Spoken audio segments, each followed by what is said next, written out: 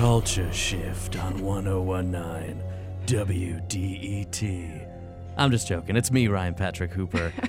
But we did want to get into this spooky spirit here, as you can probably tell from this music. Not our usual intro, something a little bit different. We want to celebrate the Halloween season with you. And to help us get into the mood for the spookiest time of the year, there's a special event later this month.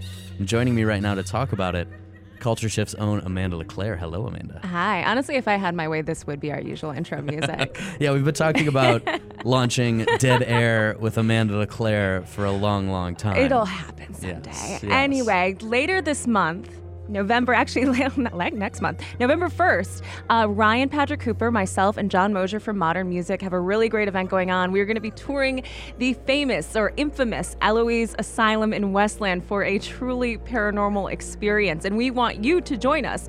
So you can go over to wdet.org/events and grab your tickets there. There's going to be 3 tours. Mm-hmm. Ryan, you're going to be on the first leg of it. I'm doing the first tour because I'm not brave enough to do the midnight tour. You're doing the midnight tour. I'm doing the midnight to 2 a.m. tour, yeah. And John Mosier's right in the middle. So there's 3 tours that you can get in on of the Eloise Asylum in Westland.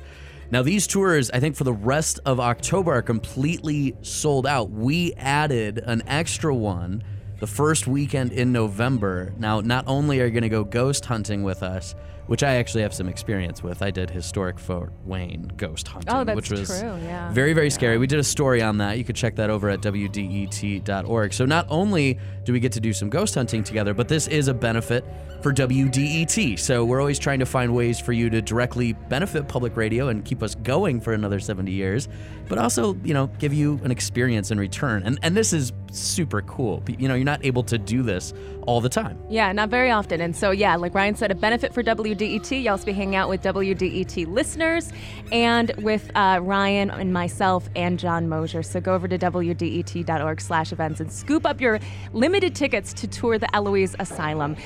Amanda, you've brought a special friend that I think is kind of a perfect guest as we're talking about haunted spaces. Who do you have with us in studio right now? Well, in studio right now is writer, paranormal researcher, and Royal Oak native, John Tenney. I know, John, you have to represent Royal Oak. I know you love it there. Yes, absolutely. Had to throw that in. So you've been exploring the weird and spooky corners of our reality for many years now. And every Halloween season, you divulge your encounters with the supernatural to a packed audience around town. Tonight, you're going to be at Stash International, a bar and restaurant in Eastern Market. But we're also here to talk about this year's list that you've put together of most haunted locations in Michigan, the top 10 most haunted cities. It's one you've compiled and have been for a few years now, and I got to ask how it comes about. Are these listed according to the experiences you've had on paranormal investigations, or are these ranked according to what's been reported to you? Yeah, so I started collecting, I've been researching paranormal phenomenon, supernatural phenomena for 30 years. And about 10 years ago, I realized, I was seeing trends coming in with people who would email me, people who would come up to me at lectures and tell me stories. And I started putting a list together. And I noticed over the years that some cities would become, quote unquote, more haunted and some would become less. So I started releasing the list as a way to give residents of those towns something kind of fun to think about during the Halloween season. Yeah, and so not surprisingly, Detroit has usually made the very top of this list, but last year it fell off the top to number 2. It lost its place to Hamtramck. And I got to know what happened there. How did tiny little 2.2 square mile Hamtramck make number 1? Did it just have some kind of paranormal explosion? Yeah, I've never really understood. Sometimes I look at the trends in where people are living or hanging out, because as buildings become more inhabited, if you have an empty space that's been sitting empty and all of a sudden you have a coffee shop move into it and nobody's been in there for 20 years, like I might get a burst of experiences out of one block of buildings or one condo complex or one apartment building. And I think that's what happened when Hamtramck was one. I think that there were a lot of people opening up new businesses, and so all of a sudden all of these experiences were happening. And then this year, just Detroit popped right back up to the top. Yeah, naturally. So one of the things I'm jealous of a lot of aspects of your job, actually, but one of them is that you get to hear about all of these odd experiences that people have, not only ghosts, but Bigfoot, UFOs, all across like the spectrum of the paranormal. So let's get back to talking about Detroit proper. Some of the most paranormally active locations here are really not a huge surprise, like the Whitney, which is just next door, the Masonic down the street, down Cass Avenue. These are places that are really quite public about the reported encounters that they've had. And not to totally move away from the list, but what are some of the more unusual but really active locations in Detroit where paranormal activity has been reported to you? So I tell people all the time, you can go to a haunted location that knows it's haunted and that puts on tours. But if you just want to get out and experience the weirdness of a city, Detroit is the perfect place for it. So I get reports every single year consistently for 30 years from Cass and Woodward Avenue, from that kind of intersection right there, where people will see in the steam coming up from the streets, they'll see the shape or form of a woman running across the street. And as I researched there have been a number of accidents that have happened there. But if I track them back to how long I've been getting those reports, it does seem to be the essence, spirit, entity, whatever you want to call it, of a person. But it's just right there. It's a crossroads, right? And that has kind of significance, too, in paranormal and supernatural stuff. You always hear, even in music, about the crossroads and how it's kind of a thinning of the veil between words. But that's a really good example. You and I were speaking off mic earlier about Mount Olivet Cemetery in Detroit, which has one of the craziest ghost stories that I've heard in a long time. I got a letter from someone and then started researching it and found out that other people had seen a cowboy riding through Mount Olivet Cemetery. Horse, cowboy hat. There were even a couple of reports, different witnesses I found who said that they could hear the guns from the cowboy shooting in Mount Olivet Cemetery. The really interesting part is when I deep dived Mount Olivet, I found out that there's an actor there named Tom Tyler, who in the 1920s and 30s was a huge motion picture star in cowboy movies. And he's a Hamtramck native. And I think that people might be seeing the ghost of Tom Tyler. Wow. That's amazing. Yeah. That's amazing. I need to hear another ghost story, though, from somewhere along a very traveled route in Detroit. So I'm from Royal Oak. In downtown Royal Oak, just outside of 11 Mile. So if you're headed toward between 11.5 Mile and 12 Mile Road, there's a little cemetery wedge that's called St. Mary's Cemetery. And you have Main Street on one side of it and Rochester Road on the other. If you drive the Rochester Road that joins Catalpa and 12 Mile, way, way back in the day when that cemetery was created, that cemetery stretched across Rochester Road. And so when they built Rochester Road, some of the graves were too old to move, so they built the road right over the top. I am flooded every single year by people who see figures walking across Rochester Road from one side of the cemetery to the other, and people literally drive through the people. They slam on the brakes, but they'll still go right through them. I grew up right over there, and that makes a lot of sense. That cemetery is very weird. It's a super weird cemetery, and in high school, that was definitely the place to take the creepy goth photos there for sure. I still take photos there. Nice.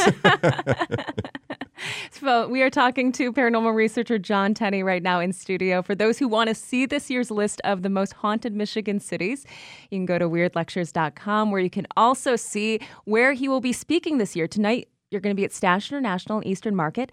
And coming up later this weekend, October 20th, there is a conference that you're going to be at as well, right? Yeah, there's Spiritually Connected, which is at the Flagstar Strand Theater in Pontiac.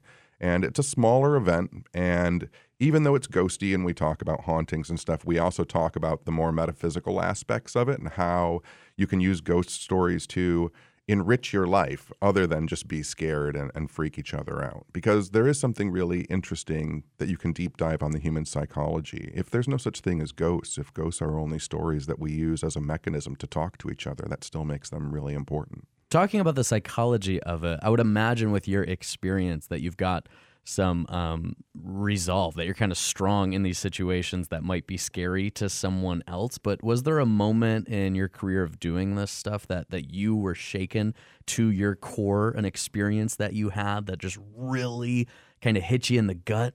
It's very weird how you can acclimate to strangeness. So at this point, 30 years in, I have been pushed by unseen hands and scratched by unseen fingers and heard people speak into my ears, and it's all pretty commonplace to me. But there was a time 30 years ago when I first started, when these experiences absolutely freaked me out.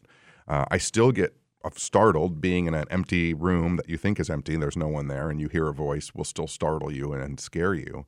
For me, though, it's the physical aspects of, I was in a cemetery many years ago, and I was walking and I heard wood kind of splintering under my feet. And I thought that since it was an old cemetery, they didn't always bury people 6 feet underground. Sometimes they just dug a low grave. And I thought, well, I'm going to fall into this grave. And so I stepped backwards. And when I stepped backwards, that's when I actually plunged through the top of a coffin and ended up laying in a grave. That's when you really start taking a mental check on yourself and the situation and choices that you've made throughout your Career life. choices specifically, yeah. You mentioned earlier kind of this thinning between worlds right now. And so if you are the sort of person who's involved in the whole witchy, new age, or paranormal, landscape, you often hear that phrase, the veil being very thin this time of year. And I've never entirely known what to make of that, because in your history, John, with all sorts of high strangeness, ghosts, cryptids, UFOs, and everything in between, do you find that right now high strangeness or supernatural things have a higher chance of happening? Only because people are thinking about it more. The supernatural, the paranormal, whatever you want to call it, is not on a timetable. As a matter of fact, when I heard you guys speaking earlier saying one of you is doing the later investigation, ghosts aren't wearing watches. If they're real, they're not waiting for it to get dark to do their thing. So when you investigate during the day, it's just as active as it would be at night. But you don't have the contamination of street noise and dogs barking and people mowing their lawns. So your mind becomes more kind of hyper acute to what's going on. That's not reassuring for me on the 7 o'clock tour. It shouldn't be. I've always really liked this this phrase. I think I've been hearing more, because if you can't tell, I'm a huge paranormal fan, more from researchers, where basically the idea is when you start looking at the paranormal, it starts looking back at you, and opening up yourself or your mind in any kind of way opens you up to interactions that you may not be always ready for. Absolutely. I mean, we see that in our everyday life, like just a simple choice of wanting to engage creates a fuller, richer life. And that seems to be what happens with the paranormal or the supernatural very recently, as a real world story about how your life can kind of change. At a grocery store near my house, I saw someone with a crystal. The cashier had a crystal on the register in front of him, and so I pointed out that was a nice piece of rose quartz, and he asked me how I knew what the crystal was. I told him what I did, and before I knew it, 2 days later, I'm in this giant old haunted house in just outside of Lake Orion that his grandmother had owned. And all it took for the strangeness to find me was for me to be open enough about my weirdness. We are often stigmatized for having these strange beliefs, but they're beliefs and ideas that everyone has. The most materialistic, mechanized scientist skeptic that I know has come up to me and said, but there was this one time. Every materialist, every skeptic that I've ever met, whether or not they believe, they still have one time that makes them doubt their seemingly shared reality with me. Yeah. And speaking about like engagement with, the supernatural or the paranormal, again, going back to this tour that Ryan and John Mosier and I are going to be doing at the Eloise Asylum, I got to know, what is the proper etiquette when exploring these supposedly haunted locations, and whether you believe in them or not, when you're trying to interact with what might be some really sad, angry, or distressed spirits, how do you approach that? So I always tell people when I do lectures or I do little classes and whatever you would call ghost hunting 101, is that you interact with spirits as if they were people, because if they were at one time a person, they might still retain the qualities of their humanness. And because of television and movies, there's this very hyperbolic nature where people want to go in and scream at ghosts and have the ghosts fight them and punch me and push me down. And that's just not how you would start a conversation with someone at a bar or a restaurant. You'd walk up, you'd introduce yourself, speak in relaxed tones, emphasize that you want to communicate and you don't want them to perform a circus trick. If you just want to talk to me, then talk to me. Otherwise, I'm just going to sit here with you. The other thing is, too, I've seen this a lot on television and in people doing ghost hunts. If you make a promise while you're ghost hunting or looking for spirits, if you say something like, if you can touch me on the shoulder, I'll leave the building. If you then get touched on the shoulders, you must leave the building. Like you've made a promise. I see this on television shows all the time where they'll say, "Can you tell us your name? If you tell us your name, we'll leave." And then they'll hear someone's name and they'll say, "Oh, so that was your name. When did you die?" And I'm like, no. Now you're lying to spirits. It sounds a lot like dating advice. Don't give mixed messages to ghosts. But the thing is, too, is, you talked about kind of angry ghosts or maybe a violent ghost. That, again, is on us. We have difficulty dealing day to day with other human beings that are sitting right across from us that we can see and understand.